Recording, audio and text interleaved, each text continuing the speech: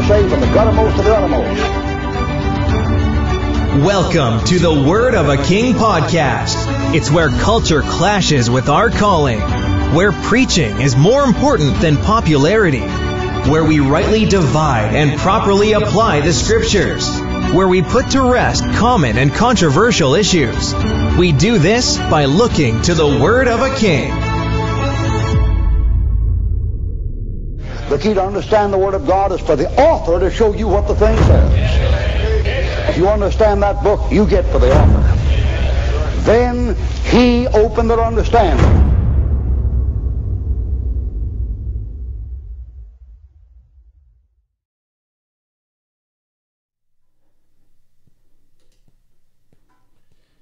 Amen, amen. Welcome to another edition of the Word of a King podcast. And we are doing our first actual live podcast. And so we ask you to just bear with us a little bit as we try to work out all these technical issues. But we are glad that you're joining us this evening. So if you would, and you're watching and enjoy the Word of a King podcast, why don't you go ahead and like and share? I'm going to do it the same thing myself, just so we get the word out. So just give me just a moment. If you would like and share the video, we'd appreciate it. And Brother Brian, it's a blessing to have you, as always, on this podcast. So why don't you talk away while I figure out what I'm doing? We're going to talk about the Fundies, some of their failures, some of their faults.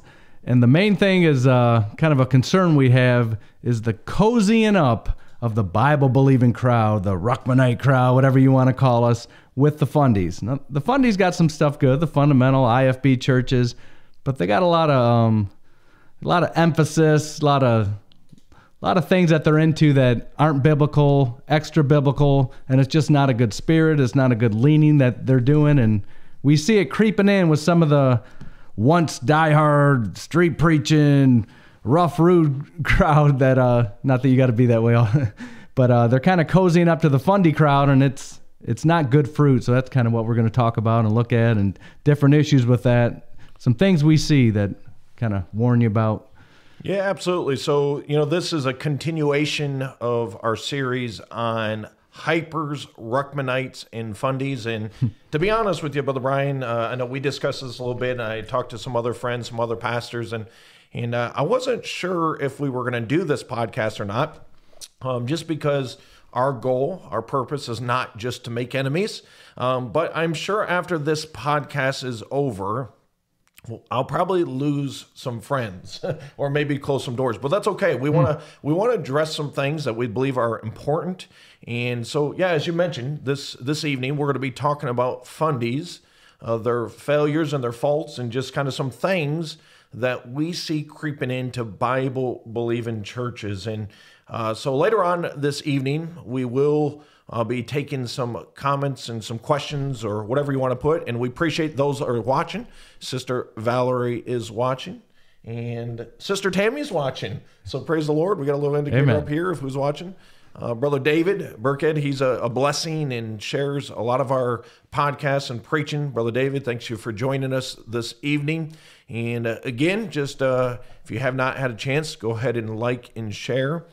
But why don't we go ahead and dive into this subject, Brother Brian? And again, later on, we'll let some people join, and then we'll try to get some live feedback, maybe some questions or comments or people's experience in fundamental Baptist churches. And that's what we mean when we say Fundy, IFB, Independent Fundamental Baptist Churches. And so we want to just kind of address some things. I always say this, and I've been striving, and I know the men of the church have been striving at Lighthouse ever since I've taken over for 6 years now. But a church has a culture.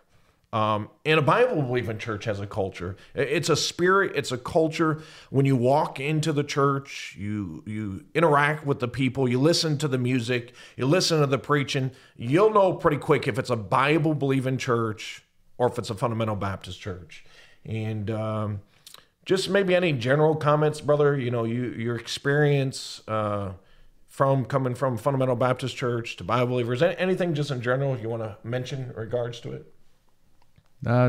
without getting specific issues, like you said, a different spirit. And I was talking to a good friend of mine who goes to a good Bible-believing church, but they're kind of creeping in toward the Fundy, and they got a few things. And he was asking me about it, and I said, I mean, I can give you specifics, I can give you some verses, and we're going to give you some things that are pretty clear in the Bible.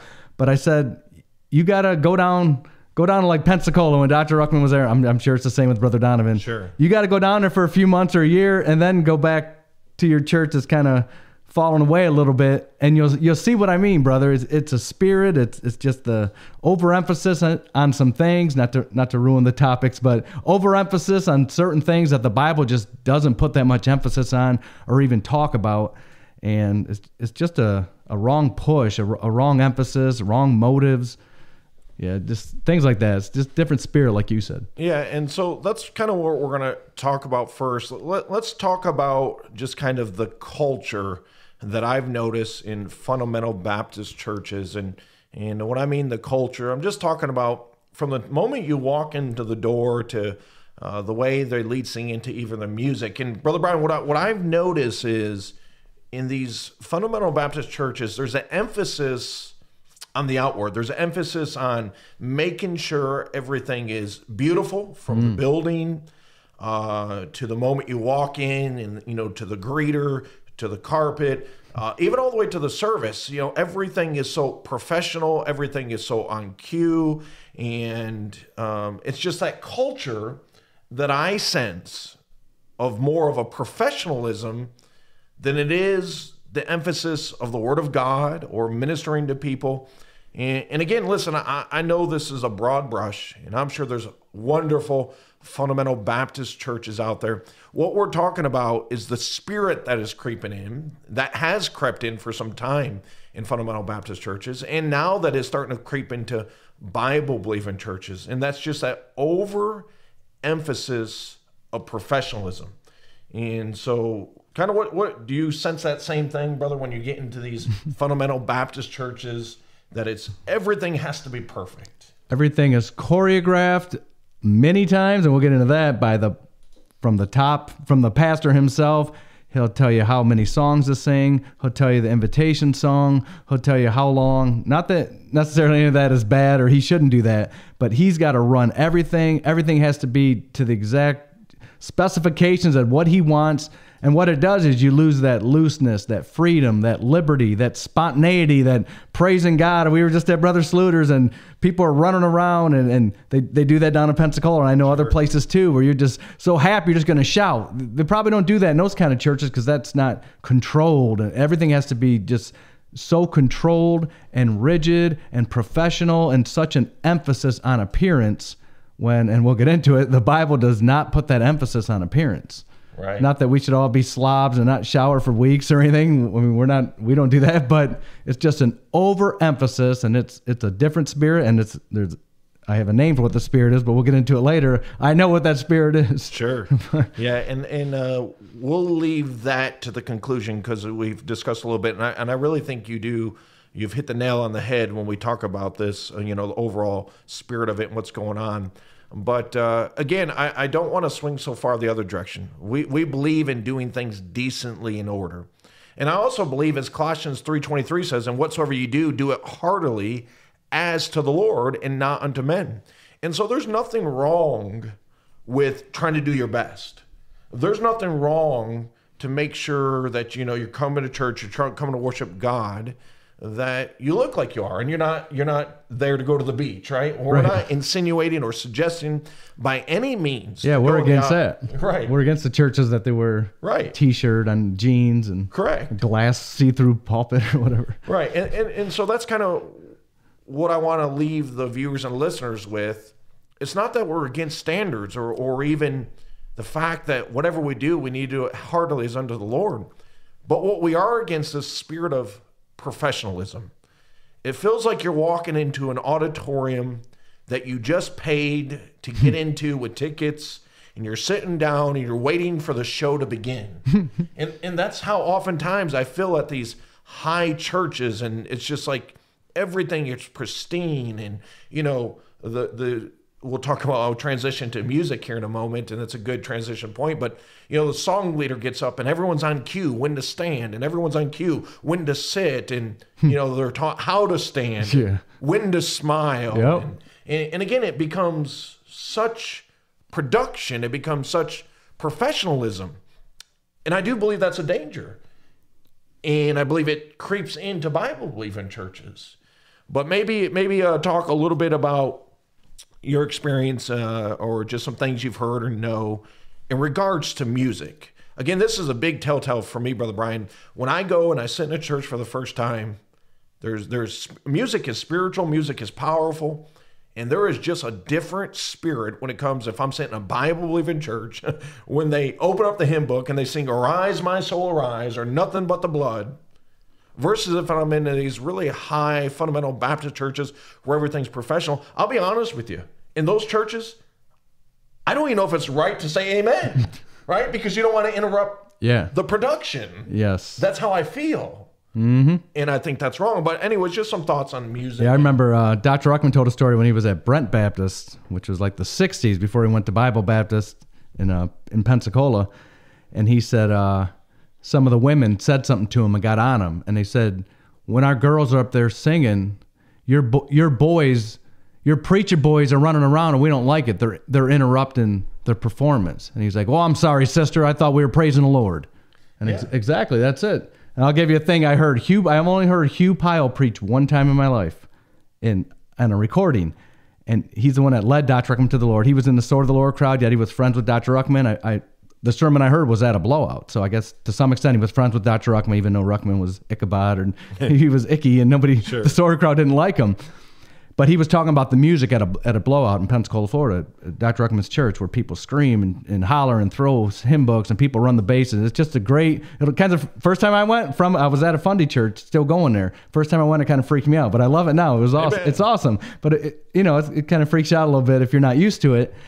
And he said, you know what the difference, because he's been in a lot of Fundy churches. He said, do you know what the difference between spiritual music and the professional music? Or music that's not praising the Lord. He said there's one word, and I thought it was so profound. Applause. There you go. There's your telltale sign. Yeah. If it's a performance, if they're up there, everything's choreographed, and though Jesus steal our confidence away, and they're looking at each other, and the girls' groups are smiling. It's fake. It's plastic. That's what the world makes fun of that stuff. Right. That's a performance. And when people applaud afterwards, that's... I used to watch, now and then I'll watch like Southern Gospel and Gaither and all them. I think it's entertainment. It's not that spiritual to me. Like maybe I'm wicked for watching it, whatever. But to me, it's entertaining. They're very skilled musicians. But they're just performers. Then when they're done, like the one guy gets up and he's just got this great voice and everybody's clapping for him. Are they clapping for Jesus Christ? Of course not. They're clapping for the guy. Right. I've been lost, obviously, like everybody. But I've been to concerts and everybody's screaming and cheering and clapping.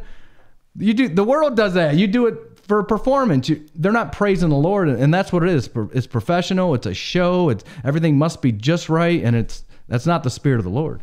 Yeah, no, absolutely. And I think that's what we're trying to convey. And you're right. I mean, everything from like how they hold the microphone, right? Yeah. And like you said, how they face the congregation, and when to smile and when to pull it away, and it becomes such a show. And for me, it's a complete just turn off. It just, to me, just kills the spirit. And again, I just, can I even say amen during this? Or is someone going to get upset? Am I going to interrupt? And, that just over professionalism is really hindered good churches, I believe. And some of them, again, they love the Lord.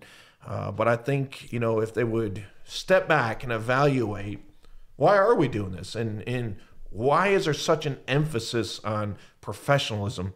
Brother, and again, I know that people are going to disagree with this, and I understand there is a point to this, but some of these churches, you have to try out to be in the choir.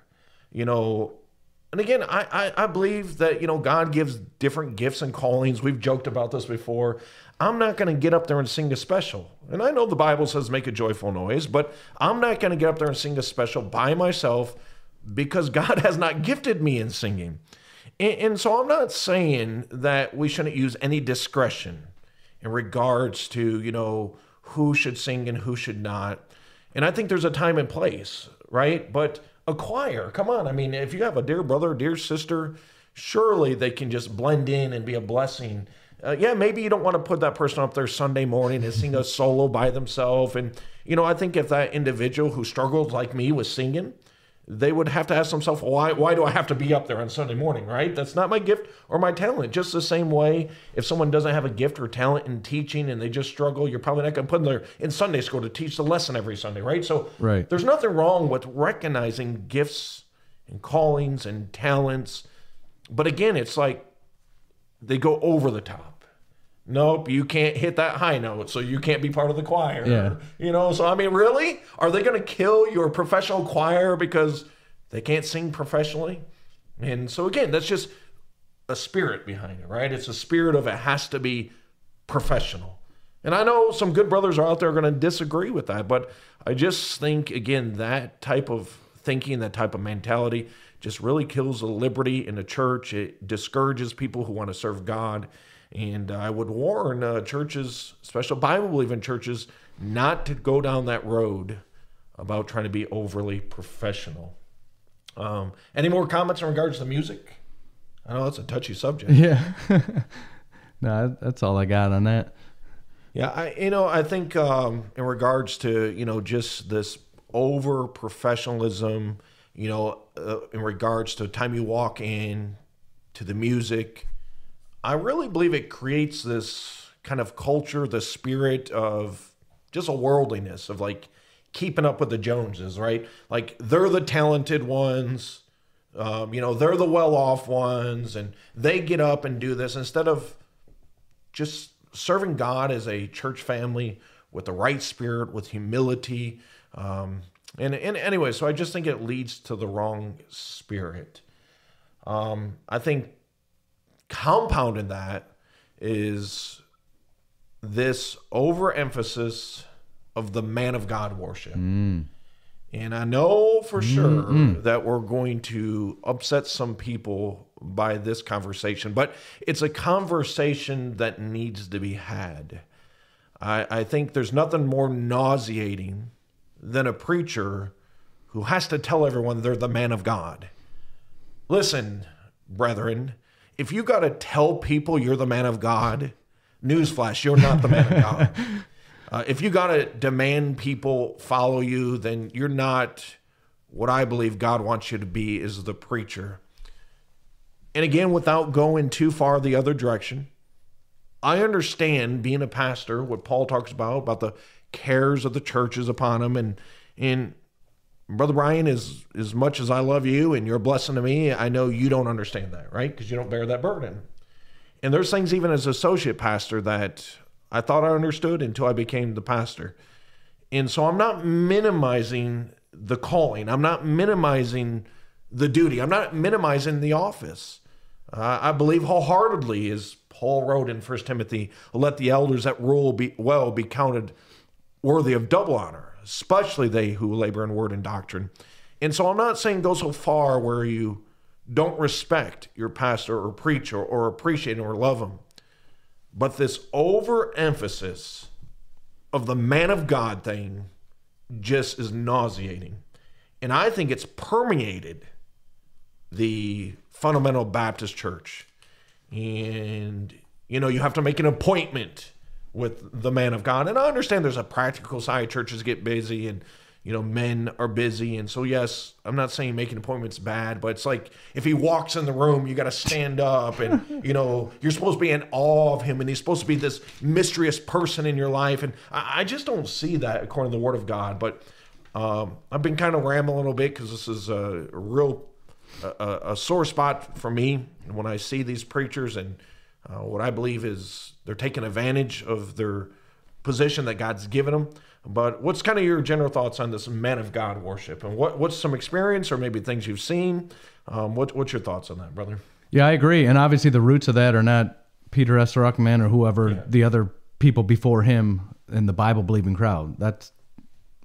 I knew Dr. Ruckman when he was older. I didn't know him, but I was at his church for 5 years, went to school, and He wasn't like that. Right. He was nothing like that. That's the Hiles crowd. That's the fundamental Baptist. Right. They run things. They tell you buy a house or not, who to marry, who not to marry, if you should put your money in this, put your money in that. They run everything. For me, I'm not a pastor. I've never been a pastor. I don't believe I ever will be a pastor. The way I look at it, we shouldn't worship the pastor. We shouldn't, but we should look at him, and I'll just read you some verses. Sure. Paul wrote. Amen. 1 Thessalonians 5:12. We beseech you, brethren, this people like me, saved people that are members of a church, to know them which labor among you. That's Pastor Chad Reese, and are over you in the Lord. Pastor Chad's over me in the Lord. And admonish you, and to esteem them very, very highly in love for their work's sake. Hebrews 13:7. Remember them which have the rule over you, and have spoken unto you the word of God, whose faith follow. Then Hebrews 13:17. Obey them that have the rule over you, and submit yourselves. So if you're not a pastor, that's what your attitude is. That's what I try to have my attitude. But the pastor's attitude shouldn't be, I guess they could look at those and say, everybody come to me, and everybody worship me, and everybody magnify me. Jesus Christ, the greatest among you, will be your servants. Paul was a servant. We don't treat the pastor like a servant, or we should exalt him and follow him and be kind to him and provide him money and be a blessing to him. Do everything we can to be a blessing to him. But on the other hand, the man of God shouldn't want worship and shouldn't want this exalted position. Jesus Christ said, I've given you an example. He washed the disciples' feet and said we should do that also. Philippians 2 said, though being in the form of God, he thought it not robbery to be equal with God, but made himself of no reputation and became obedient unto death, even the death of the cross. That is our example, especially ministers, pastors, or position. And I know that Pastor Chad, he is like that. He'll stay and he'll work, and he'll stay hours after church. He'll meet with people. He's not saying you must all worship me. He does not have that mindset. He is a very godly, obviously he's not going to say that, and he wouldn't think that. He doesn't think that about himself, but people in our church look at you, and you have a humble mindset. You have a godly mindset. But we don't treat you like that. You don't expect to be treated like that, but we don't treat you like dog meat either. No, we don't go the opposite way and look down on the pastors or the people in the church. It's a balance, but we should treat pastors with respect. We should esteem them highly in love. They are over us. They have a spiritual rule over us. But the greatest among you are servants. So that's what you're not getting in the Fundy churches. Do you look at them guys and think they're servants? Sure. No, I mean... they're not servants. Right. They're kings. Right, and that's what's missing. It's, again, they walk into the sanctuary, and it's like, the men of God has walked in. And again, it's hurt a lot of people. And it's also led way to a cultish behavior where these preachers are not held accountable. And, things are swept under the rug, which is absolutely disgusting. And, they end up being what the Bible warns against.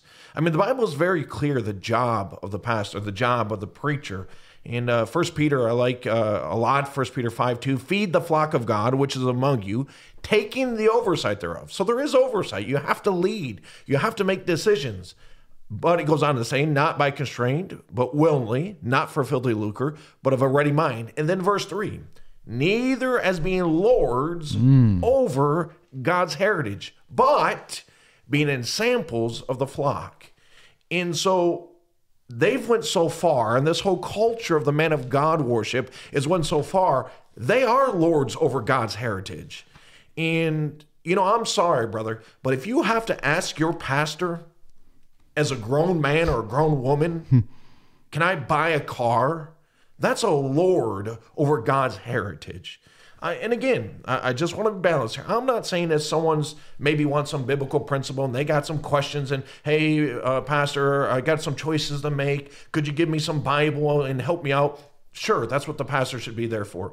But not permission to buy a house, not permission to buy a car. If you have to ask your pastor before you do something like that, he is your Lord, and he is not being a sample unto you. And again, it's so out of balance. And again, this is what's led to the scandals in the fundamental Baptist churches. This is why the recovering fundamentalists are wreaking havoc in the IFB churches, is because everyone sees the scandals. Everyone sees the abuse from these preachers. And of course, it's ludicrous and people make fun of it, which they should. Yeah. And it seems like it's not a big deal, but I'm just saying this whole man of God worship is way out of control. But I see certain things will start slipping into Bible-believing churches. And they'll start getting that same mentality because that's where they get their influence from. Now, I probably could think of some examples. We're trying to be careful. So I'll say it because I know you didn't want to. And I know I know some good brothers of ours who do this. And I'm not saying because they do this, they have this mentality. I don't believe they do. Just because we mention something and someone you may know may exhibit this particular trait doesn't mean they desire man of God worship. And everyone has soul liberty. I'm just giving you examples of how these things creep into Bible-believing churches. They affect Bible-believing churches, and therefore that man worship starts building up. Actually, I changed my mind. I'm not going to give that example. But just know that an overemphasis of the preacher, of the man of God, and the overemphasis of, his presence and, his permission to do anything is not healthy for a church. I got a story. My wife's brother, my brother-in-law, went to Hiles-Anderson probably 20 years ago, 25 years ago. And he left, I don't know, maybe after a few days, a week, a month, something like that. He didn't stay long. And he said he's with, I believe he's in his room with the other students and that, his roommates or whatever. And he's like, they're just talking about Hiles like he's God. And he's like, you guys are worshiping this man. What is wrong with you? And he ended up just dropping out of school and leaving. He's like, they worship that man too much up there. And I know from being at PBI, people call us Ruckmanites, and that's all fine and good. Sure. But almost everyone I know, now there's one or two that they would wear cowboy boots because Dr. Ruckman wore cowboy boots or something like that, or they might try to talk like him or preach like him. But almost all the people I know, all the guys I know, didn't really, not that they look down on him, but he's old and he's kind of mean, or he's rough and rude, and they kind of made fun of him, just innocent stuff like in between class he would eat popcorn, and wherever he was eating his popcorn, you would know because it'd be a big pile of popcorn on the ground. And then in class, he'd be spitting out popcorn seeds, and he'd get mad if the marker wouldn't work. And one time he threw it and it hit me, and everybody's laughing. I thought it was funny. But nobody worshiped Dr. Ruckman. Right. Nobody's like, I must be like Dr. Ruckman. We do it just goofing around. Sure. Like the so-called Ruckmanites, all the Ruckmanites I know and pastors I know are nothing like him. A lot of them you wouldn't even know went to PBI other than their doctrines or their King James only. But a lot of these guys, they're just producing clones. Sure. And I heard one story. He said, if I drop this pencil, you guys ought to fight over who gets to pick it up for me first. Or it was something like that. Yeah. I've heard several pastors tell that story. Yeah, and there's several examples like that. And again, that is, to me as a pastor, that's just nauseating to think if I drop a pencil, I'm going to tell people, fight over who picks it up first. I mean, where is that in the Bible? Where is that as an example to how to be a servant of God? And it's in Revelation, the Nicolaitans, which things I hate. Yeah, exactly. And so without giving examples, because, as I was talking, I was praying if we should give any or not. And at least the one me and you talked about, we'll let go, because I know good men kind of do some of these things, and that's fine. I would just say, listen, if you're a Bible-believing preacher, just think about the things you do and how you portray yourself to your congregation, the ones that God has entrusted you with to minister to. And brother, I'm sure this is the case for most pastors, but I love the folks at Lighthouse Baptist Church. I want to be that example. And so most things I do are to show that I want to serve them. It could be from going last in line for food, or making sure that, get out of people's way and just over the top trying to be respectful, because I do want to be their servant. That's what God's called me to do. My life is to serve the congregation that God's given me. And so I think just how we present ourselves, to how we, interact with people, we just need to make sure that we have that humility about us, that humbleness about us, and yet be willing to make the tough decisions, yet be willing to take oversight when needed. And no one, you shouldn't have to tell anyone you're the man of God. Again, if you have to tell people you're the man of God, you're probably not the man of God. I do like what this preacher said. I won't mention his name. I'm sure he probably wouldn't mind if I did, but he gave me great advice. He said that pastors need to realize that they're called to preach the word of God. I'm not an accountant. The day I got saved and, put in the ministry, God did not say, now I want you to be an accountant too. So again, why would I sit there and demand people give account of me for their finances when that's not what my job is? I'm not an accountant. I'm not a psychologist. I'm not a psychiatrist. I'm not a therapist. And so I would allow just to liberate some of these young preachers. Quit trying to be all these things. Quit trying to live up to the title of the man of God. Just love your people. Preach the word of God. Have some humility about you and learn to serve people. And you'll go a long way in the ministry that way. But it's just an overemphasis of the man of God, I think is really hurt the fundamental Baptist churches. But I see some of those things creep into the Bible-believing churches. Yeah. And I know we have a smaller church, so it may not apply if you've got some huge church, which most people don't. Sure. But I know for you and some of the smaller churches I've been at, I go to your house for dinner. You'll have the whole, Pastor Chad's had the whole church at his house for the 30, 40, 50 people that everyone was invited at his house for dinner. And we're singing together. And he's just like us. He's not higher than us. Amen. And we do stuff together. He'll play basketball with us. And I know other pastors, Brother Sluter will play basketball. Amen. Other pastors do. Not that you have to do that or you're not fulfilling God's calling as a pastor. Maybe you're 70 years old, so you're not going to do. But a lot of these pastors, and not to name names, I know some of them bigger church than that, they're not like that. There's a select few that that's his buddies, and he won't come down with the guy who's been saved 6 months, or the guy that dresses kind of bad or might smell a little bit, right, or the guy that's a little rough and might swear here and there. He's the man of God. He may not talk that way. He may still have all the right doctrine, but that's one of the signs. You're friendly, you're approachable. So was Jesus Christ. Amen. You're not better than anyone, and I know nobody would think they are or say they are, but in practice they kind of are. It's like they just have the select few people that they hang out with, and they wouldn't eat dinner with everyone. Like that's how you are, and that's a blessing. That's how you're supposed to be. But the man of God wouldn't do that to hang out with the peasants, Sure. The lowly people. Yeah, and again, it just sometimes I think these preachers, maybe they were bullied their whole life. Yeah, maybe they didn't accomplish anything. Maybe they never could get their wife to submit unto them. I don't know what it is, brother. Something. Yeah. Now you're playing psychiatrist. Yeah, I know, right? I better stop meddling now, right? But my point is, on. as soon as they get a little bit of power or perceived power, they got to put everyone down. And again, that's not a leader. And that's not a God-called preacher. That is it's being a lord over God's heritage. And again, it's unhealthy. I don't think it's what God wants us to be as preachers.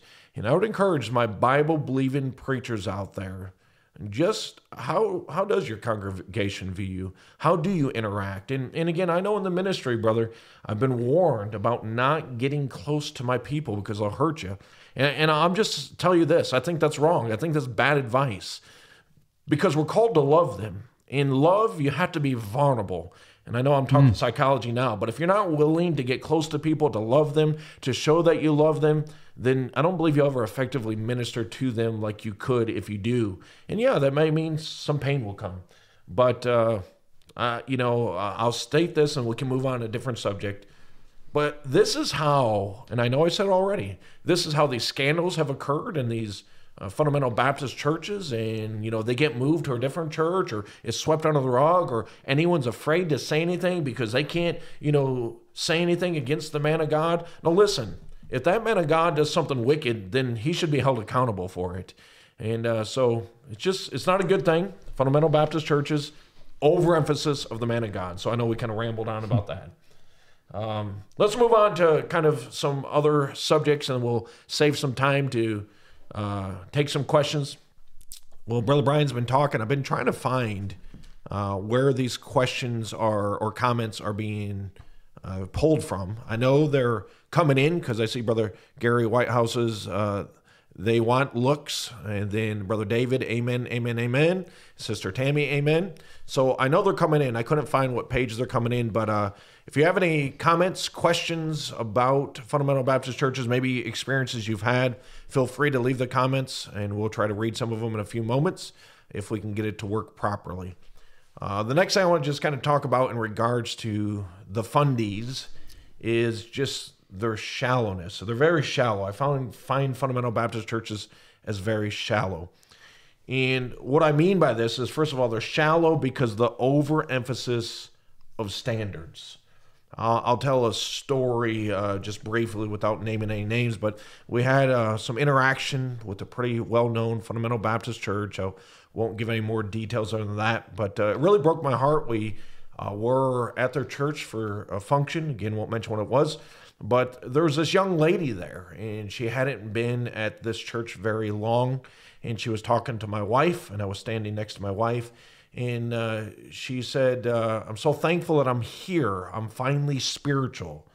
And my wife said, well, what do you mean by that you're finally spiritual? She said, I finally have standards. And I tell you, it broke my heart, brother. But this is a telltale sign of a fundamental Baptist church. It's an overemphasis of standards. And that's constantly harping on dress and constantly harping on the hymn-line and constantly harping on, men's attire and women's attire. And it's just very shallow. And it reminds me of the Pharisees who were concerned with the outside instead of concerned with the inside. And again, as I make this statement, we believe in standards. Brother Brian, one of the greatest blessings I've got is comments when we leave a conference from older preachers, and they thank me. They said, man, your young men look so nice, and young ladies, they dress like young ladies, and it's so refreshing to see. But brother, how often have I even preached on standards? Zero, I think, since I've been here. Right. So my point is, you can have standards without the overemphasis of preaching on standards week after week after week. And the sad thing is, brother, men that love the Lord, women that love the Lord, they think that's good preaching. They think it's, man, he's taking a stand and he's preaching on women's dress again. Like that's something, Yeah. Yeah, I've been there. I've been in churches like that. And they get roaring. Yeah. So anyway, just what's your thoughts just in regards to, just overemphasis of standards? Yeah, I think it goes along to our original point. Standards have to do with what? How you look, which is appearances. And that's that spirit, same spirit. Can I name what the spirit is? Yeah, I don't know when I'm getting into my laundry list here. Yeah, go for it. But one of the signs for me that I have is, and we're talking about Fundy Church, but we're also talking about how it's creeping into the Bible-believing crowd. And if you're a Bible-believing church, you got all the doctrine right, and you're Bible believer, all that kind of thing, but you're kind of cozying up. This is one of the telltale signs, but it's an effeminate spirit. Women are very, very, very, and it's a good thing, it's okay, but women aren't preachers. It's an effeminate spirit. Women are very concerned about looks, about appearances, and that's what that is, the professional thing. I don't know, maybe the preachers' wives are running the show, or I don't know what's going on, or something. It's just a different spirit, but that's an effeminate spirit. And if you're a woman, that's okay to have an effeminate spirit, but that spirit is creeping in the churches with everything's professional, and the specials must be just right. And they got to sing all this certain kind of music, and we don't sing this kind of music, and we don't want the men preaching, and they're very, I don't know if we're getting into street preaching, but they're very anti-street preaching, or they start falling away from street preaching. Sure. The pastor quits street preaching. They don't promote street preaching. Why? Well, that doesn't look good, right? Exactly. I don't know. Maybe they would close their church for COVID because it might not look good in the community. Because there's lots of verses that say we should worry about what the community thinks about us. Yeah. But it's an effeminate spirit about appearance. It's an overemphasis on appearances. Sure. No, 100%, brother. And that is exactly it. They're so concerned with appearances. And again, I think what it is if somebody who didn't live up to their standards walk in their pews, or they interact with the preacher or the preacher's wife, it almost seems like they would taint the church, right? Because it doesn't appear good anymore. Yeah. And I think you're 100% right. I think that spirit of that professionalism, everything perfect, it's got to look good, and therefore, nope, we don't support street preaching. Don't stand on the street corners, because that's not feminine. That's masculine, and preaching's masculine. And taking a stand is masculine. And so this professionalism definitely is a feminine spirit, and it's prevalent in this day and age that we live. So I think you're 100% right. What else is an effeminate spirit? Which obviously it's from God. Overemphasis on family. Yeah.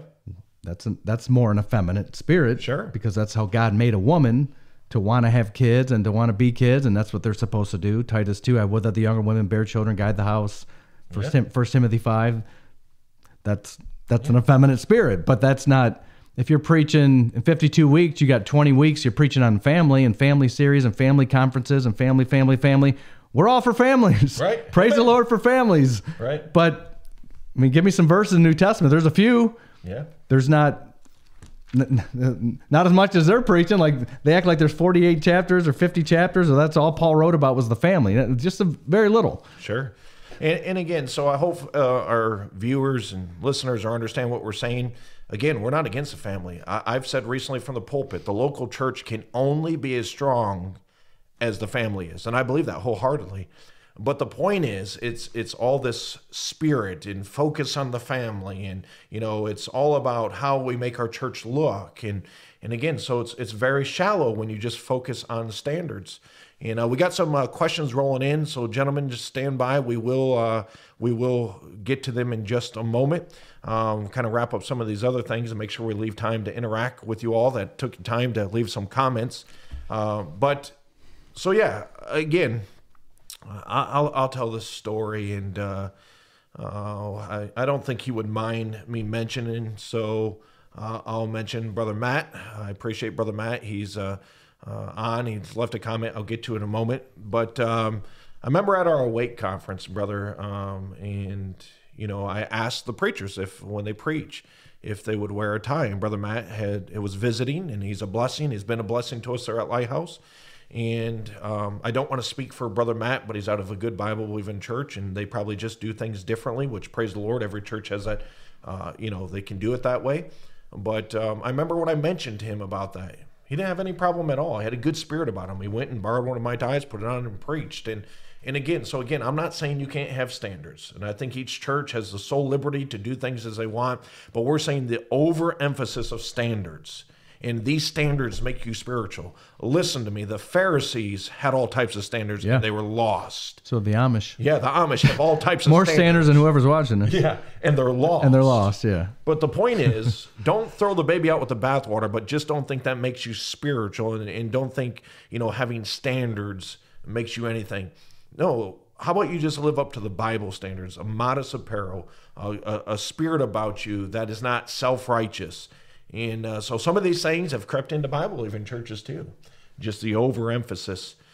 So not only do I think it's shallow because the constant harping on dress standards, we'll quickly hit on these, and then maybe I'll get to some of these comments and questions. I think they're shallow saw in their preaching. Fundamental Baptist churches, they basically have 4 topics. It's salvation, church attendance, tithing, and standards. And, they rehearse those messages over and over and over again, no matter what the text is. It's going to be salvation. Listen, if you're preaching to your people week after week after week, why are you preaching salvation every Sunday? Well, part of this, I can tell you why, is the church has got everything backwards and out of order. Instead of teaching your people for them to be ambassadors for the Lord Jesus Christ, instead of encouraging them to fulfill the ministry of reconciliation. Now it's simply bring lost people to church and the pastor will preach to them. Now, again, I'm not against someone visiting and they getting the gospel preached to them, but I'm telling you the purpose of the church is to edify and build up his body. And so that's why there's this overemphasis of salvation every Sunday. And then if it's not that, it's church attendance. If it's not that, it's tithing. Yep. And that's a whole subject we can get into. And if that's not that, they rehearse about standards or they blend them all together. But I think this has led to very shallow churches. They're a mile wide and an inch deep. And again, this is why the IFB churches had all types of issues when the Andersonites started coming in and splitting these churches. Because their people weren't grounded in the Word. They didn't have... they didn't have a grasp on eschatology and end times things. And I'm not saying it couldn't happen, and I'm not saying no Bible-believing churches had issues, but none that I know of. Yeah, and we had some come through our church. Right. Nothing happened. No, nothing happened. Because when you got 11 men that are actively preaching, and men and women that are taking institute, and, they're getting the Word of God, and they're getting more depth than salvation or church attendance, they can say, no, that's not right. But these Andersonite churches split fundamental Baptist churches, and I think that was a testimony of the shallowness of their preaching. in the shallowness of their people not right. And they're desiring teaching, doctrine. and you just preach on 4 topics that is maybe 1/10 of 1% of what the Bible is, and you ignore the other 99%. I got a story. The Fundy church I went to every February was called Stewardship Month, and every single sermon, I'm pretty sure, Sunday school, Sunday morning, Sunday night, Wednesday night, was on giving, not stewardship. It wasn't just giving money; it was mostly giving money, but it was giving of your time, just things like that. But I had a joke. There's this kid. There's 2 preacher boys, and this one kid said, "My dad is such a good preacher. He can take one text and preach 20 different sermons out of it." And the other kid's like, "That's nothing. My dad can take 20 different texts and preach the same message out of it." And so he was a Fundy pastor. Sure. There you go. And that's it, brother. I mean, it doesn't matter where they're at. I mean, it's all going to run back to those 4 subjects. And again, I know very clearly I'm painting a very broad brush. I'm sure there's fundamental Baptist churches out there that feed their folks and, they're getting the Word of God. But I'm just saying as a whole, with that broad brush, that's the problem with the fundamental Baptist churches. They're very shallow in their standards, and it's all about standards, and they're very shallow in their preaching. It's really simple. And I know people go too far the other way, and I know some preachers that never preach on giving. Right. And I think this is crazy. Here's my philosophy on what you should preach on. If it's in the Bible, preach on it. If it's not in the Bible, don't preach on it. So is giving in the Bible? Yes, it is. So if you go through the whole New Testament and preach, you might mention it 3, 4, 5 times in a whole year. Right. Is clothing in the Bible? Actually, it is. Yeah. There is some stuff on clothing, about 3 passages. Amen. Just 3, but it's in there. So if you're in the book of Titus, you can mention it. If you're in 1 Peter, you're going to talk about clothing. And it's okay, 1 Timothy 2, about women, modest apparel, not drawing attention. That stuff is fine. Women shouldn't be drawing attention to themselves. So when you're in those passages, mention it. But there's not 500 verses in the New Testament. There's about 6 of them. Yeah. Same with church attendance and giving and all this kind of stuff. If we go through the Bible and preach what's in the Bible, you'll be all set. You'll have the right balance. But they're overemphasis, like we said. Get in there, read your Bible, or do you read your New Testament? Do you know what's in there? Then you should know what we're saying is not overstatement. Just way overemphasis on things God didn't overemphasize. Amen. Well, brother, what I think I would like to do is we're going to get to some of these comments and questions. Okay. And I just got one more issue. No, that's what I'm saying. Then I'm going to come back at you the end to close out with kind of your nugget that we discussed. And I think about the test, you'll pick up on it. Okay. Or your statement. You mentioned there's a word that defines if it's fundamental Baptist church or not. Oh boy. Oh, you know what I'll it have is. to tap into my tap in your memory. I'm losing it. Maybe you're talking about me and Brother DJ. But anyways, Judges 12 there, I think is. Oh, yeah. Praise the Lord. Yeah, so okay, well, I got one other thing plus that. Yeah, but I'm saying that's what I end with. So I'll let you close out with that thought and then Judges 12. Okay. Yeah, so some of the viewers already know where we're going to go now. But anyways, so let's get a little bit of feedback. Some of these are just comments. Some of these are questions. We're going to try to go through them quickly. Don't be nice now. No, don't be nice to these people. Don't be nice. They're all blessings. These are good I'm brothers. kidding. All right, this is Brother David Schuler. This is, again, just I think some of these comments were while we were, talking. And this is true. This is a sign of fundamental Baptist churches. Divorcees cannot preach, teach, be a deacon. And boy, is that true. Yeah. I like Brother Andrew Sluter's book he wrote, Divorced But Not Demoted. And that is a big thing. That's the unpardonable sin for fundamental Baptist churches. Yet, as we know, Brother Brian, there's 3 reasons or 3, qualifications that God gives for divorce. But nevertheless, that is one of those signs. My wife was in the Fundy church for 30 years. That's where I met her. I got married when she was 30, and less than a year later, we went down to Pensacola, the dreaded divorced, 2 times divorced Peter Ruckman. So I got in an argument with some of the family members in that. And I think some of it changed over time, but this is 19 years ago, 18 years ago. But yeah, they weren't too happy about that. Divorced pastor isn't qualified. And I used to go at it with them. Yeah. And again, I think that leans back to our overemphasis of the man of God. And, he's this, he doesn't sin. He's perfect and he walks on water. Bless God, I sin just like everyone else, and I need 1 John, 1:9 in there just like everyone else, and I struggle just like everyone else. God's divorced, right? Yeah. Divorced Israel. He's justly divorced. He put away his wife. Amen. All right, let's see what else we got. Here's Brother Matt. This is a good question, brother, and let's see if we can get this to come up. All right, Brother Matt asks, he said, is there any verses to support that only a pastor can baptize a new believer? I know Brother Matt knows the answer to this question already, but this is a great question to put out there. You want any input, brother? You got soul liberty. I don't think Paul was a pastor of a local church. In fact, I know he wasn't. So Acts 16, Paul baptized Lydia. Paul baptized the jailer in his house. Yeah. So, Matt. John the Baptist wasn't a pastor. Right. So, no, there is no verse that supports that only a pastor can baptize. As soon as I read this, I was thinking Acts chapter 8 with Philip, Okay. Philip is not an evangelist. Definitely not a pastor there, So, and he baptizes. So no. Matter of fact, we had Brother DJ. Brother DJ's a deacon in our church, and he baptized his son.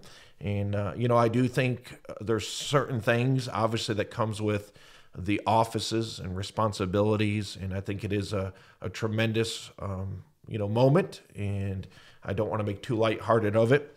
But I will tell you this, I'd be even so gracious if I had a father that really wanted to baptize their son. I would let him. I really would. I take joy in it as the preacher, as the pastor. But yeah, I would even let a father baptize their son. So no, there is no verse that says that only a pastor can baptize. It doesn't say either way, right? There's really nothing on it. Right. In Mark 16, Matthew 28, that was to the 12, right. to the 11. All right, so moving on. Next one. This is Brother Gary. See if we can get all this in here, Brother Gary. I don't know if it all will fit. All right. Why do some churches put more on teaching than preaching? And another question is, why don't they want people talking about the King James Bible? Well, that's two great questions. Brother Brian, why don't you take this one? Put more emphasis on teaching than preaching. Yeah, the hyper crowd is nothing but teach, teach, teach, teach, teach. And then the Fundy crowd is more preach, preach, preach. I would say because the hypers know the Bible pretty well, or at least some of the Bible, but because of their doctrine and just their lack of whatever motivation or spirituality, they don't put a lot of emphasis on preaching because that's just one of their faults. I don't think they don't reprove, rebuke, exhort. It's just more of a teaching kind of study thing. Where the Fundies, they don't really know a lot of Bible to be able to teach a lot of Bible. They know Bible stories, and they can teach you Bible. They can teach you facts about the Bible, things about the Bible, stories about the Bible. They can exposit David and Goliath or Naaman and the leper and how he's a type of a sinner that gets saved. They can do that, but as far as rightly dividing, understanding Hebrews, understanding Matthew and the parables in Matthew 13, the 7 parables, and explain, they get in a lot of situations because most of the Bible is not written to the body of Christ, that they just want to stick to the simple things, and they're not going to teach you on the mysteries. In Institute, we're going through the mysteries. Amen. The 13 mysteries in the Bible, or the 7 covenants, or the Old Covenant versus the New Covenant, and the different dispensations, and all that, all the 7 baptism and the 7 judgments. They don't know anything about that stuff, so they can't really teach on it. So that would be my answer to that. Yeah, and I think too, this leans a little bit, and I like you pointed out well. I don't know this necessarily a mark of fundamental Baptist churches, although I'm sure there's some out there. But teaching is more soothing. Teaching is intellectual. It's about just knowledge, and it's easier, right? I mean, even when I teach, it's different than when I preach, right? Oh, yeah. And preaching is much more forceful. And so, Brother Gary, maybe that's some of the emphasis why people will emphasize teaching more, because it's, it's not so much to reprove or rebuke. It's just, right. You just get facts and knowledge, and people can, take that. Where if a preacher gets up there and points his finger at you and says, right. "Thou art the man," I don't know if I like that. Right. Reprove, rebuke, exhort with all long-suffering and doctrine. Yeah. And exhort is seen as positive, but in Matthew 3, it said that John, many words did John in his exhortation. John the Baptist said, "O generation of vipers, who hath warned you to flee from the wrath to come? Say not within yourselves, we have Abraham to our father. For God is able of these stones to get down here and get baptized. Quit being wicked." The soldiers come to him. Quit exacting more money than's required. Quit doing violence to no man. And that's called exhortation. Yeah. But preaching is to get a man to reprove, to show him you're wrong, you've been living wickedly, this is what the world is like, and don't be like the world, and God wants you to change your mind, you need to repent, you need to get to the altar, you need to confess your sin, you need to start... That's trying getting people to do something. Sure. Well, if you're a guy who's not really doing something, you're pretty worldly, and you're kind of lame, and you don't ever street preach, and you don't witness to people, you can't preach. Right. But if you don't know the Bible, you can't teach. So what you want is a balance, and praise the Lord. We got Pastor Chad Reese. It's a great blessing. He's got a good balance with that. But yeah, I'm a teacher at Lighthouse Bible Institute, and I think the Lord's gifted me to teach, but I'm not. I struggle with preaching. I can put an outline and like verbally or whatever do a decent job, but it's, I don't know, but Pastor, that's a special calling. Pastor Chad, he'll get up, and he can teach, of course, but he'll get up there and he'll preach and he'll reprove and getting people to the altars and get people to change their life. But that's the man of God, for lack of a better word. There's not lack of a better word, but just kind of jokingly, the man of God. But that's where you do need somebody to follow, and somebody who's over you in the Lord, somebody you can look up to. And that's why I like Lighthouse Baptist Church. Not that there aren't other churches that I can look up to the pastor, but I can look up to Pastor Chad and even Brother DJ and Brother Gary, and look at them. Honestly, I look at a lot of guys at Lighthouse, and in my heart, I'll think like they're, you know, if I get a little prideful or whatever, I'll think a voice comes to me and says they're a better man than you. And I say amen to that. There's a lot of men in our church that are great men of God, that are holy, that get up and read their Bibles, like Brother Doug, and not to call out people's names or anything, but people I look up to in the Lord, that examples. I look at and say, I'm not there. I don't have what they have. But that's convicting. And my flesh doesn't like that. I don't like it. I'm admitting it to you. I don't care about that part. But our flesh doesn't like that. We want to just relax and just get by. But yeah. And the other part of your question, Brother Gary, is why do people not talk about the King James Bible? Is because I think it takes the authority from them. Oh, there you go. Versus the authority where it should be, and it's the Word of God. And so obviously there's probably 100 other reasons, but I believe a Bible-believing church, this is the mark of a Bible-believing church. We say check everything we say out with the Word of God. The Word of God is always right. It is the final authority, not the preacher. And not a lot, but some of the Fundy churches, and certainly pretty much every other church that's not Baptist at least, and most of them aren't even right, aren't King James only. So these churches are about building churches and getting cliques and getting people and then rubbing elbows. That's all worldly political garbage. But that's what a lot of these churches are into. So maybe some of them aren't as strong on the King James, so they probably don't want you talking about the King James. We don't want to rub someone the right way, or certain Christian college, that kind of thing. Let's go on to the next. Chip. Brother Chip is a blessing, and Brother Chip is a student of the Word of God. He's helped me out many times, back and forth, reading his stuff and even messaging him. But let's read Brother Chip's question. Should Sunday morning service be used as lighter in doctrine in order to attract visitors, or should it be as deep as the rest of the services? I think that's a great question there, Brother Chip, but I do think there's an error of going too far and saying, well, it's Sunday morning, we got visitors, and we don't want to get into the deep doctrines. I think anytime when you're doing preaching versus teaching, your preaching is a little bit harder to expound on those deeper doctrines. But I will say I probably don't try to avoid deeper things on Sunday. I'll try to incorporate them in my messages. I just won't have time necessary to go verse by verse and expound on them. But there is a point, I believe, where it's, practically Sunday morning, it's preaching. As we said, there is a difference between preaching and teaching. But I don't think we go any less like on Sunday school. There's never been a limit, like don't teach on deep things on Sunday school because you may have a visitor. I'm thrilled by the deep things of God. I'm thrilled by doctrine. And again, even in my preaching, I'll try to incorporate some things that will just get a hold of someone's heart and say, man, that was good, or I didn't understand that or know that before. But I think that might be a fault, Brother Chip, of some churches, of just thinking, they only need milk on Sunday morning. I think when someone walks into a Bible-believing church, that's what separates us as Bible believers. They come in and hear some preaching, but they also hear some good doctrinal truth that they didn't hear down the road at some big fundamental Baptist church. So I know I kind of beat around the bush and kind of went both sides, but I don't think there's an exact answer. But for me, I like good, deep doctrine, and I think it should be incorporated, at least briefly, or mentioned into our teaching and preaching during Sunday morning and even Sunday school. I'm good to dive into the deep things in Sunday school. Brother Brian, any comments on that?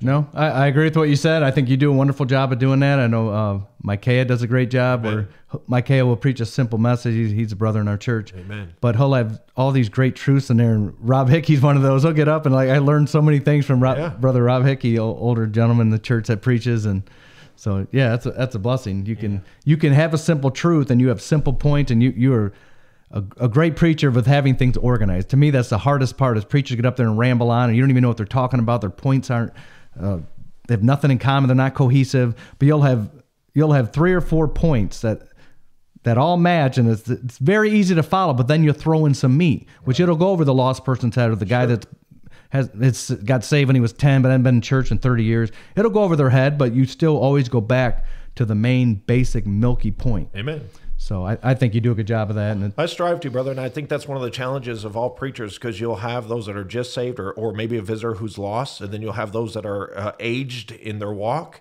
And so you try to feed them, but also have it at a level where anyone can get something for it. So it is a challenge, but I was thinking back, even thinking of some examples. Like I try to do that with the judgment seat of Christ. I preached the message, but I also had a lot of doctrinal truths in there. So Brother Chip, hopefully that answers your question. But no, I think they need the deep things, but also it needs to be palatable. So when those visitors come in. So let's move on to the next one. This was kind of already mentioned, but Brother Jonathan Greenshield is a blessing.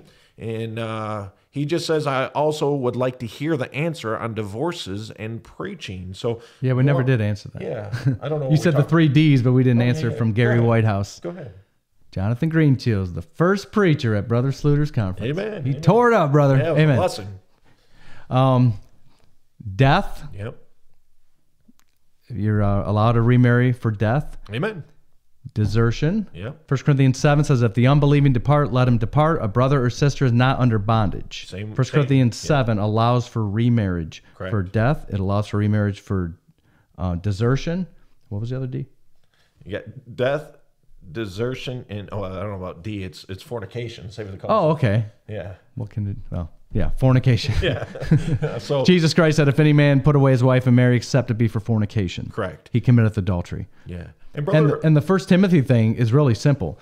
A bishop must be the husband of one wife. correct. I think that means he can't have 5 wives at the Amen. same time. Yeah. I remember Dr. Ruckman, his first wife, both his wives left him. He was divorced twice, remarried third. He died, married to Miss Pam, got married like 1991.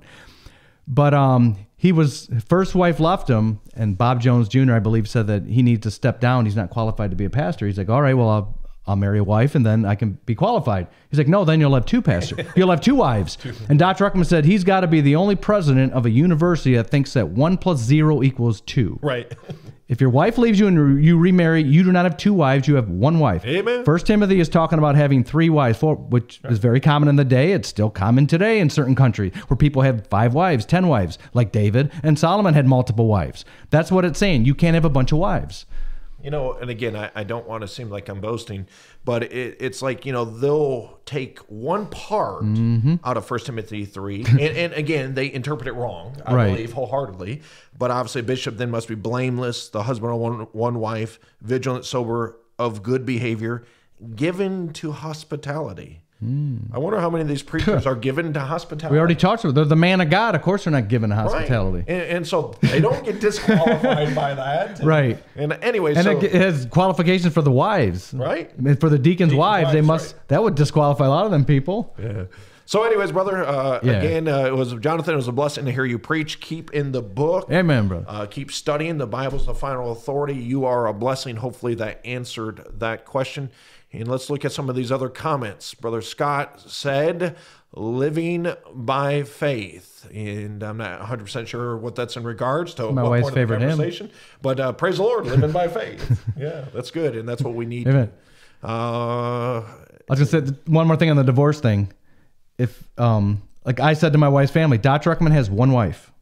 The 2 wives that left him 30, 40 years ago, they aren't his wives. He's not living with them. They're not going out to eat together. That's not his wife. He has 1 wife. Right. So Amen. They misinterpret Romans 7. We wouldn't have time to get into all that. Sure. But if your wife leaves you or dies, you are allowed to remarry. Sure. You don't have 2 wives. Amen.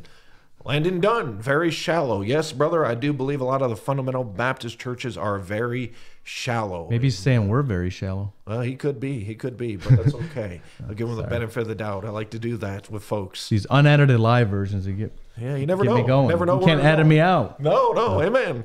Brother Matt again, and he commented, we appreciate you, brother. But Brother Matt said, amen. Thank you, brother, for the kind words. Lighthouse has been a blessing every time I've visited. Amen. Well, brother, I mean it wholeheartedly. Likewise, we appreciate your spirit. your Bible knowledge. We love you and your church, and just a blessing to have you anytime you come. And so come back. Hopefully we'll see you at the Wake Bible Conference at the end of June.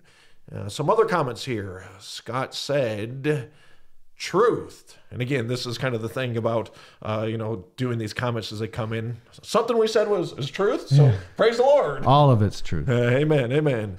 Okay. There. Scott clarified. He said a church. He said a church is called to live by faith. Yes, they are. All right. Brother Joseph. He says, hi, Pastor Chad. Hey, Brother Joseph, how's it going? Hope all is going well for you. Scott has a couple verses here.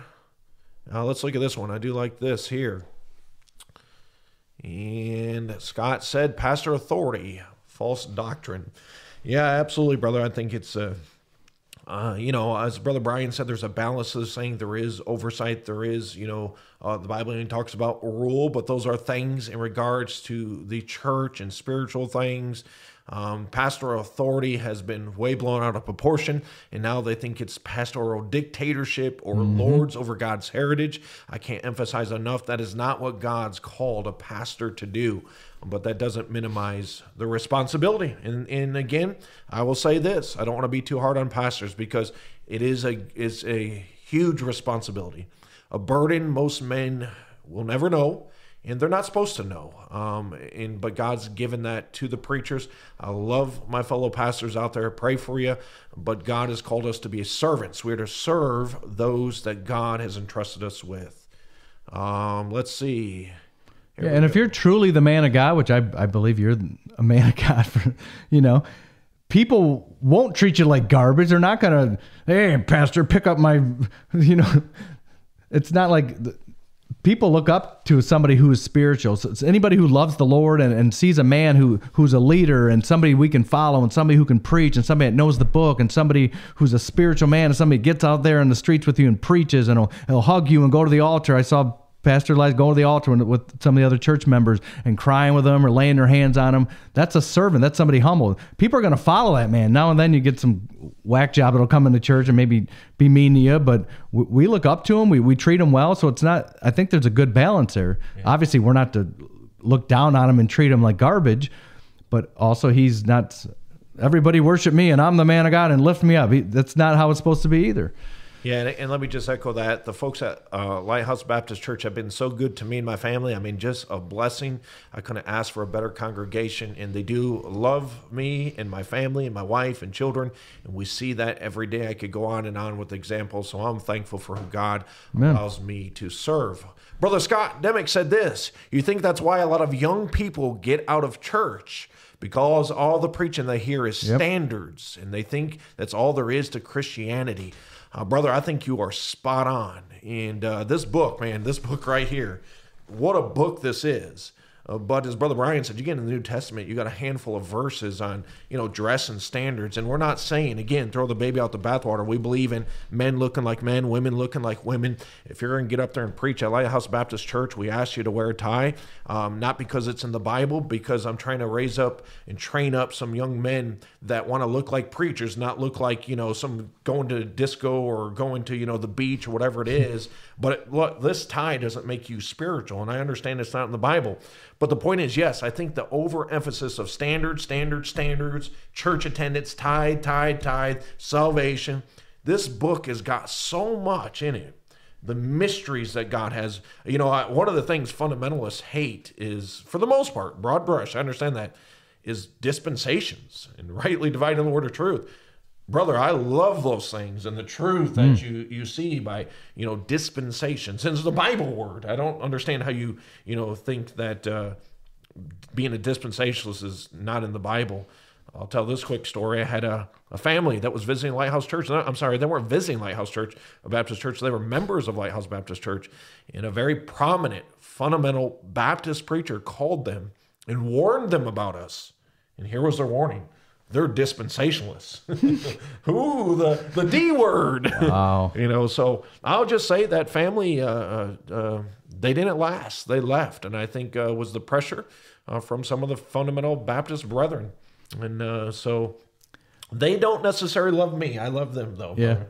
So I was teaching in survey class. We're going through the book of Jeremiah, and I showed them with Baruch and Jeremiah and how the Jehudi took the scroll and Jehoiakim and they cut it up with a penknife and threw it in the fire. And I showed them the last verse of Jeremiah 36, I think it is. I was showing the class that Jeremiah took another scroll, and then what was his name? The guy that did it. I'm sorry, I was reading the comment.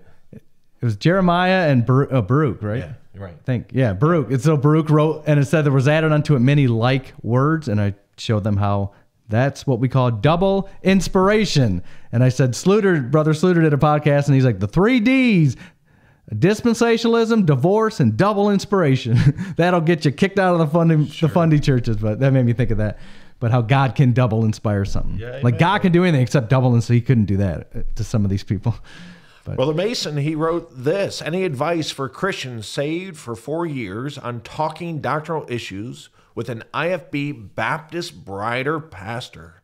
Seems like a lot of those IFB pastors are briders. Or is it better not to get into doctrinal disagreements? Well, I'll give you my 2 cents, and I'll let Brother Brian say whatever he wants on the issue. Brother Mason, I don't know the relationship you have with this pastor. If he's your pastor, then you need to pray about just using wisdom. And as we talked about, not coming off as trying to be disrespectful. I think, anytime if he's your pastor, you should have the right to talk to him about spiritual things and doctrinal things. Just make sure that you don't, you're not causing trouble there. If you're talking about just in a friend you have or online, good luck, brother. These guys are usually, they already got their feet down, and I don't know how much progress you're going to make, but I don't ever think there's a wrong to discuss doctrine. Doctrine, a lot of people want to not discuss doctrines because doctrine divides.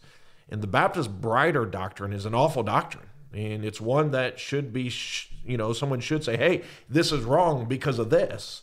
But if it's your pastor, do it in a respectful manner. Pray, do it in privately, and see if you can make any progress. If it's online, like I said, good luck. If it's a friend, maybe you can make some progress. But brother, any comments on that? Well, on the doctrine, I can comment. Yeah, go ahead. With a blessing I found is you take the word scripture, it occurs 53 times, and replace it with the word original, and see how absurd it sounds, and you'll learn something. Take the word church. I did this. I taught on Briders recently, teaching on the difference between the local church and the body of Christ. They teach the local church is the body of Christ. There's no such thing as spirit baptism. You must be water baptized to be in the bride of Christ. The local church is the bride of Christ. That's what they teach. Look up the word church, get a software computer thing, concordance, look up the word church, and every time you find it, replace it with local Baptist church, because they say that the church is the local Baptist church. Replace it, you'll get all the ammo you need if you're looking for ammo. Because I did that myself, and I came across a lot of stuff, and you'll see how absurd it is to say the local church is the bride of Christ. So just do that. 3 John, just look up in 3 John, there's like 14 verses. And there's a verse that says, Diotrephes loveth to have the preeminence, or maybe it's another guy, and he kicketh them out of the church. Well, if the bride of Christ is a local church, then I guess, they kicked him out of the bride of Christ or the body of Christ. And just stuff like that. It's a mess, brother. But no, like I said, pray about, wisdom and dealing with that. But contact Brother Brian and give you some more. Contact me if you need some more verses. We'd love to discuss those things with you. It's doctrine needs to be discussed. Just do it in a manner that's respectful, and especially if it's your preacher, your pastor, not encouraging to cause trouble. But all right, Sister Katie. And Sister Katie Hearn is such a blessing. And she's there at Brother Dilbert's church in Tennessee. And we appreciate you, Sister Katie. But she says how refreshing it was for me to grow up in a Protestant church, to go to a Bible-believing church and hear truth fully expounded. So refreshing 29 years later. And I'm still so very thankful to receive the teaching and preaching which I receive. I surely appreciate your podcast. And Sister Katie, you have the privilege to sit under one of the greatest pastors in all of the world, all that I know, definitely in America. I love Brother Dilbert. He is one of my examples, and I appreciate him so much. He's got such a wonderful spirit about him, but yet he stands and preaches the truth week in, week out. Brother Jack there, the associate pastor, is such a blessing. And I love Trinity Baptist Church, and we appreciate your comments, Sister Katie, and praise the Lord for the book. All right. Brother Matt. Good interaction. Amen. Yeah, amen. Praise the Lord. So that would be a great topic for a whole episode. Brother Matt, maybe writers, comment back on which topic. Kind of talked about a few, but let us know. All right, let's see. A couple more of these, and then we'll go ahead and we'll wrap up. We're an hour and 15 minutes. So the people must like it. They're engaged. Yeah, amen. It's a blessing. It's a 4-hour live. Didn't Brother Sluter did 24-hour? Yeah, they did 24-hour. Here's fun. Brother Gary says, Brother Chad, I'll be preaching on continuing inspirations and types. Well, praise the Lord, brother. That's wonderful. Here is a link Brother Matt has. And this was an excellent talk with Andrew Sluter in a Baptist Brighter. Oh, I saw that. If it's the same guy, he's like in his 20s. I think that's when Brother Andrew just... It was a slaughter. Yeah, demolished him. That poor guy. Yeah. He seemed like a nice guy. I felt bad for him. Yeah, thanks for that link there, Brother Matt. So yeah, check that out. Let's see. Let's look at this. We'll take this last one that's came in. Well, there's a couple more. Tammy says, I love this broadcast. We'll put her comment up there in a moment. But let's see here what we have. Johnny Ironside. I was talking to a Jehovah Witness, and he stumped me with Job 17:3. That days that... Probably John 17:3. That they may know the true God. Oh, yeah, okay. And, Yeah. Okay. God is the Father and not Jesus Christ. What would be a good response, pastors? 1 John 5:20.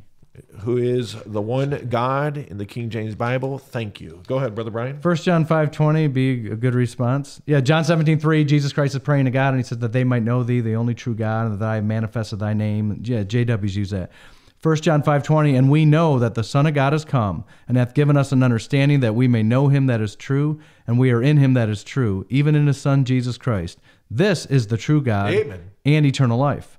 That's just one of probably 200 verses on the deity of Christ. Yeah. I mean, they're one. Jesus Christ, when he was on the earth, he says, my Father is greater than I. John 14:28. The Johos will use that verse. They'll use John 17:3. Well, in a sense, he was different from God. Sure. On the earth, as a man, he certainly was not God in that sense. His humanity, he wasn't God. So that's what he's talking about there. And there's other verses like that where he hungers and he dies, and God can't die and God can't get hungry. No, but the man Christ Jesus did, and he was tempted in all points like as we. So that's what I would say that verse would be talking about. Titus chapter 1, it talks about God our Savior, and then like 2 verses later, it talks about Jesus Christ our Savior. There's verses, Hosea 13:4, there's a verse in Isaiah 45:11, I think it's coming in my head, that says there's only one Savior, Jehovah talking, saying there's no other Savior besides me, I know not any, but Jesus Christ is the Savior. Amen. Acts 4:12, neither there's salvation in the other. And I think, brother, you raised the point, most of these objections or the question about the deity of Christ, they take verses about the Lord's humanity, and he was 100% fully man, yet 100% fully God. He was the God-man, like you brought up. He thirsted, he hungered. God never thirsts, never hungers, but Jesus Christ did on this earth. And so that is the mystery of godliness, that God was manifest in the flesh. So, it's very simple. You have to compare all those verses. Maybe we'll do an episode on the deity of Christ, and we can even do a live broadcast and take some more questions on it. But it's a good topic, one that we could definitely expound on more. Thomas said, my God.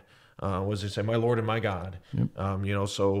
The Jews knew that Jesus claimed to be God. That's why they took up stones and were going to stone him because of his blasphemy. So, 3 times. Yeah.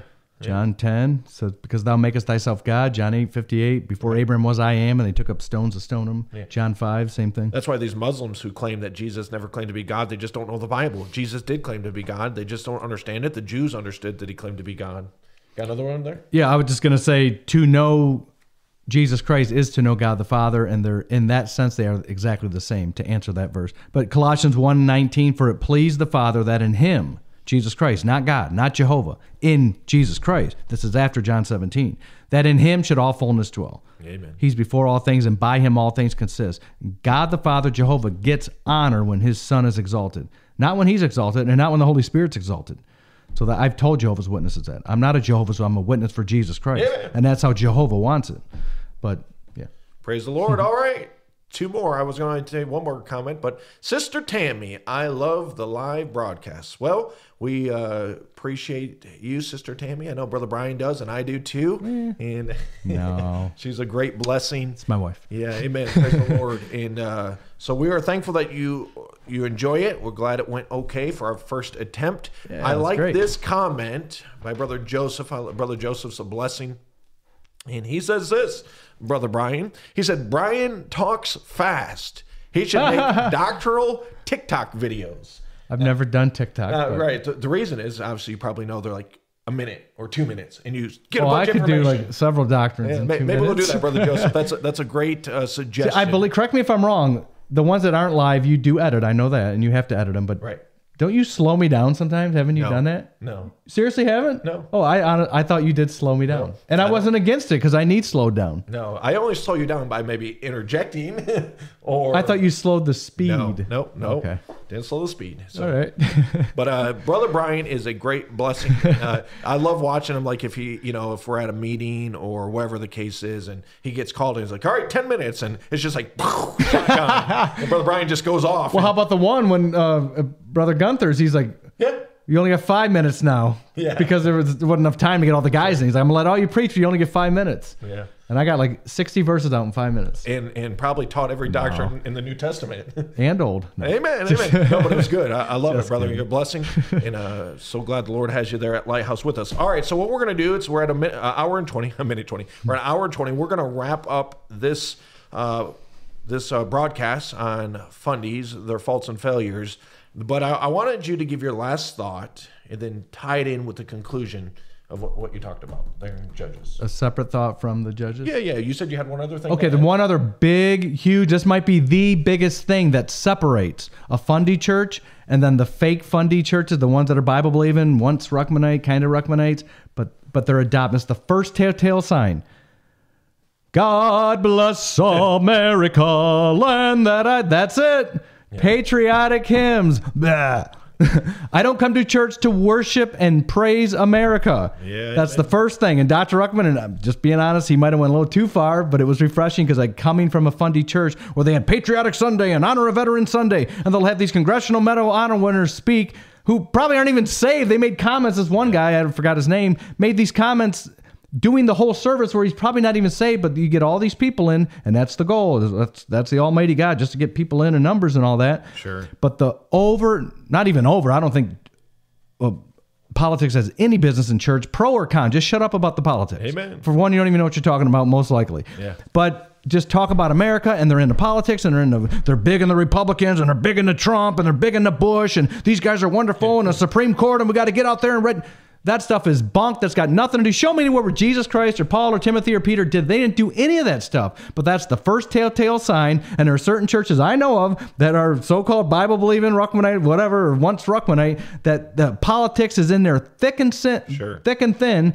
I was at the Hiles Church before, and the pastor's daughters got up in a special and sung Lee Greenwood, who's a probably lost country singer. I'm proud to be an American, where at least I know I'm free. The two girls sung this song.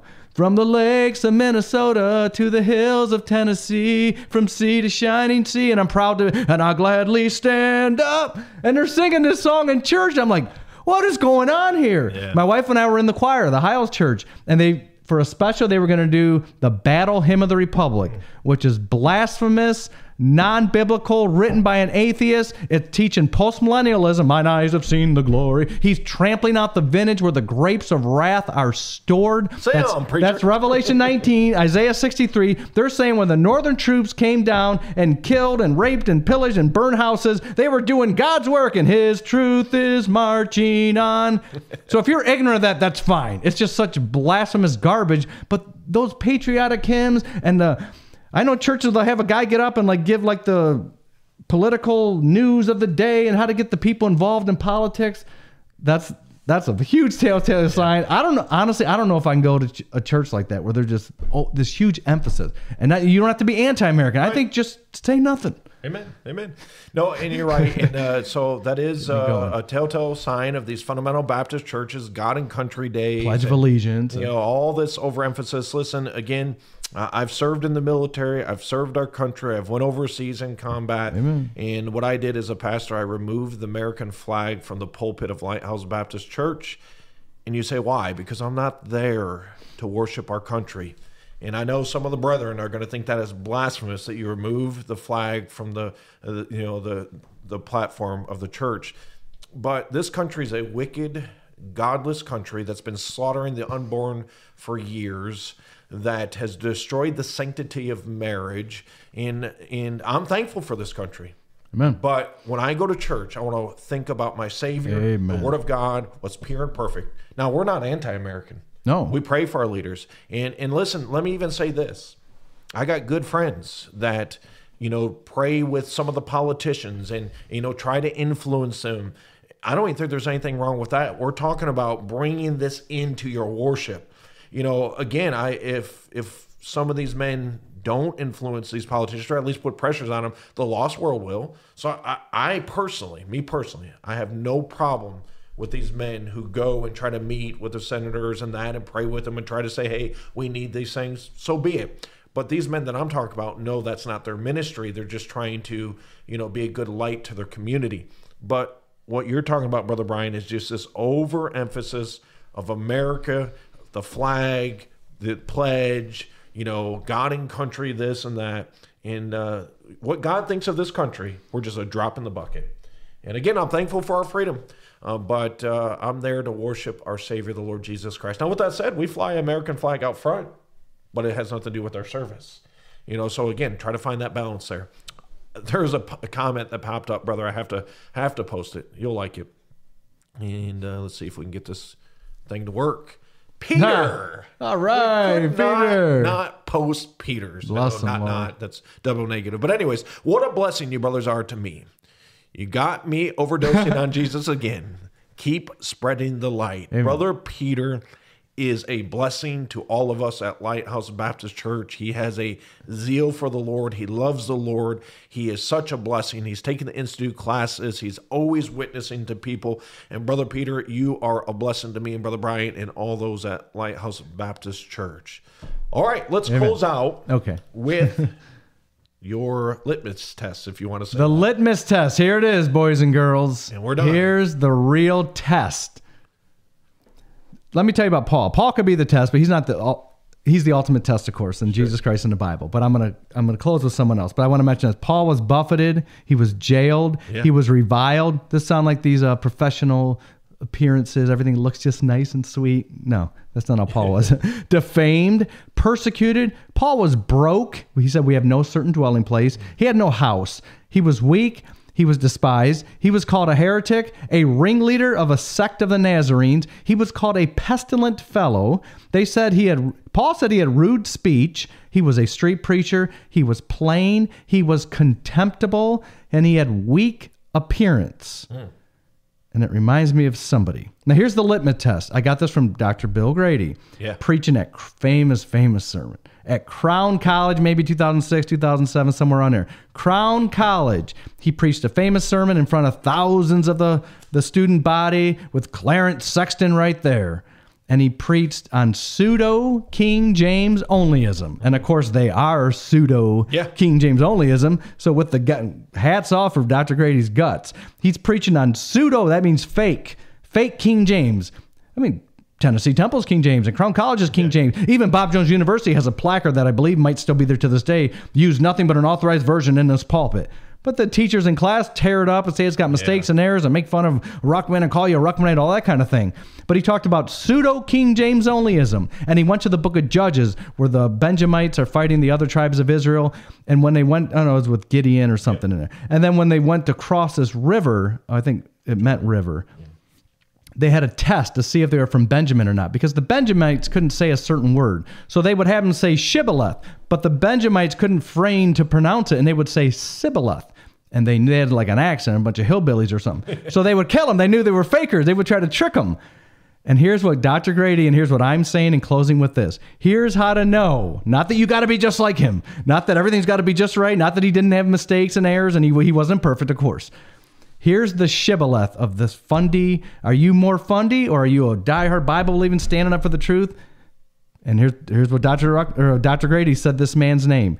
You know what shibboleth or sibboleth is? It's Peter S. Ruckman. There it is. Because that man is rough, he's rude, he's crude, he's a street preacher. People don't like him. Women especially hate him. Dr. Ruckman told me he was at a meeting once, everything went well, people got saved, tons of people got saved, and the pastor never called him back. And then a pastor friend told him, you know why they never had you back? Because the wife didn't like you. He said, what are you talking about? Well, when you ate dinner with her. Like, what do you mean? She said you were all eating dinner and you were sitting there and your fingers are all greasy and you were eating the chicken bones. That's a good reason to get not have a preacher back. That's an effeminate spirit. Yeah. That's the shibboleth, folks. Dr. Peter S. Ruckman. Not that you got to worship the man. Not that you got to be just like him. We mention him now and then. We don't shy away from it. We don't worship the guy. We don't teach. We teach stuff he doesn't teach or that he didn't agree on. And it's not a big deal. But there's your shibboleth, Peter S. Ruckman. The churches that once used to have Dr. Ruckman at their churches, they don't want anything to do with him. They don't want to be anything like him. And I think that's what it is. Not that he's the whole center of this, but that's a good litmus test right there. Yeah, and again, it's a good litmus test right there because it's the opposite of the professionalism. It's the opposite of the show. It's the opposite of everything being perfect. I mean, Dr. Ruckman come in and he forgets to comb his hair and he spits on his hands or takes a Mountain Dew and washes it back. And again, we're not suggesting you do that, but we're saying that there's something more important than the show. Amen. There's something more important than the refined look. That's the truth. And like you said, when that man opened the book, you fell in love with the truth. Yep. And so that's the spirit. Not him. Are you more concerned with professionalism? Are you more concerned with what the community thinks? Yeah. Are you more concerned with opinions? Or are you more concerned with pleasing God in this book? Brethren, I'll stick with this book every time. Amen. And it doesn't mean we don't want to do things decently in order and to the best we can, but God help us for turning the church into some show or to some production. I want to go there and I want to worship the Lord Jesus Christ in spirit and in truth. And that's going to happen by this book. And so hopefully we're a blessing to a lot of you. I'm sure some people hated this or will hate this. Repent. It's not my job. It's not my purpose, I should say, to make enemies. But I do believe these things need to be discussed. And I think as a pastor, if you're a pastor of a church, you should evaluate your motives. Make sure you love the congregation. God allows you to just the privilege to preach over. Make sure you're a servant to them. Don't be a lords over God's heritage. And again, yes, we want to fulfill what God wants us to in modest apparel, but please get off the standards. Get off of these shallow things. Get into the book. Amen.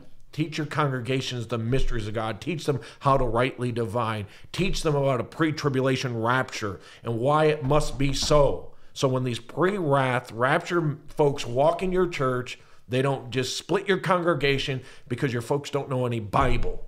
And so, again, I don't know. I'm sure there's something else we could vent about. Yeah, teach them the difference between Israel and the church. Amen. If you just learn that, you don't have to be a dispensational Ruckman, Clarence Larkin. Just study Israel, study the church, the body of Christ, when it began at Pentecost, know the difference and why why Matthew, Mark, Luke, and John and the things that are occurring there are still under the Old Testament. It's a simple thing. Learn when the New Testament started. Book of Hebrews. It's not super deep stuff. And then you can protect yourself against these people trying to come in and all that. Yeah. But Dr. Ruckman said if a man wants the truth, he'll take it anyway.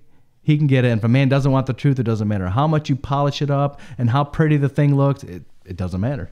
I'll tell a story. It kind of goes hand in hand with what I heard at this conference at Brother Andrews, and I thought it was really good. And he was illustrating about how he was a young preacher, and this older preacher wanted to kind of correct him and try to tell him how to do it better. And he called this young preacher over and he said, "Hey, when you preach, it's like feeding chickens." And the preacher's like, "Well, thinking I didn't know the congregation were chickens." And he said, "Yeah, chickens." He said, "You just got to kind of delicately throw it out there to them so they can eat it." And that preacher said, I started thinking about that. He said, "This is what I know about chickens." And he's a country folk. And he said, if the chickens are hungry, you can take a slingshot and shoot at them, and they'll still eat that feed. And so that's the idea. Do you want the truth or do you want performance? I'll stick with the truth. So praise the Lord. As we always say, thank you for joining us on the Word of a King podcast. Until next time, do something for the Lord Jesus Christ. It has been a blessing. Thank you for interacting with us. Like, share, and maybe we'll do this again in the future. Until then, God bless. The key to understand the Word of God is for the author to show you what the thing says. If you understand that book, you get for the author. Then he opened their understanding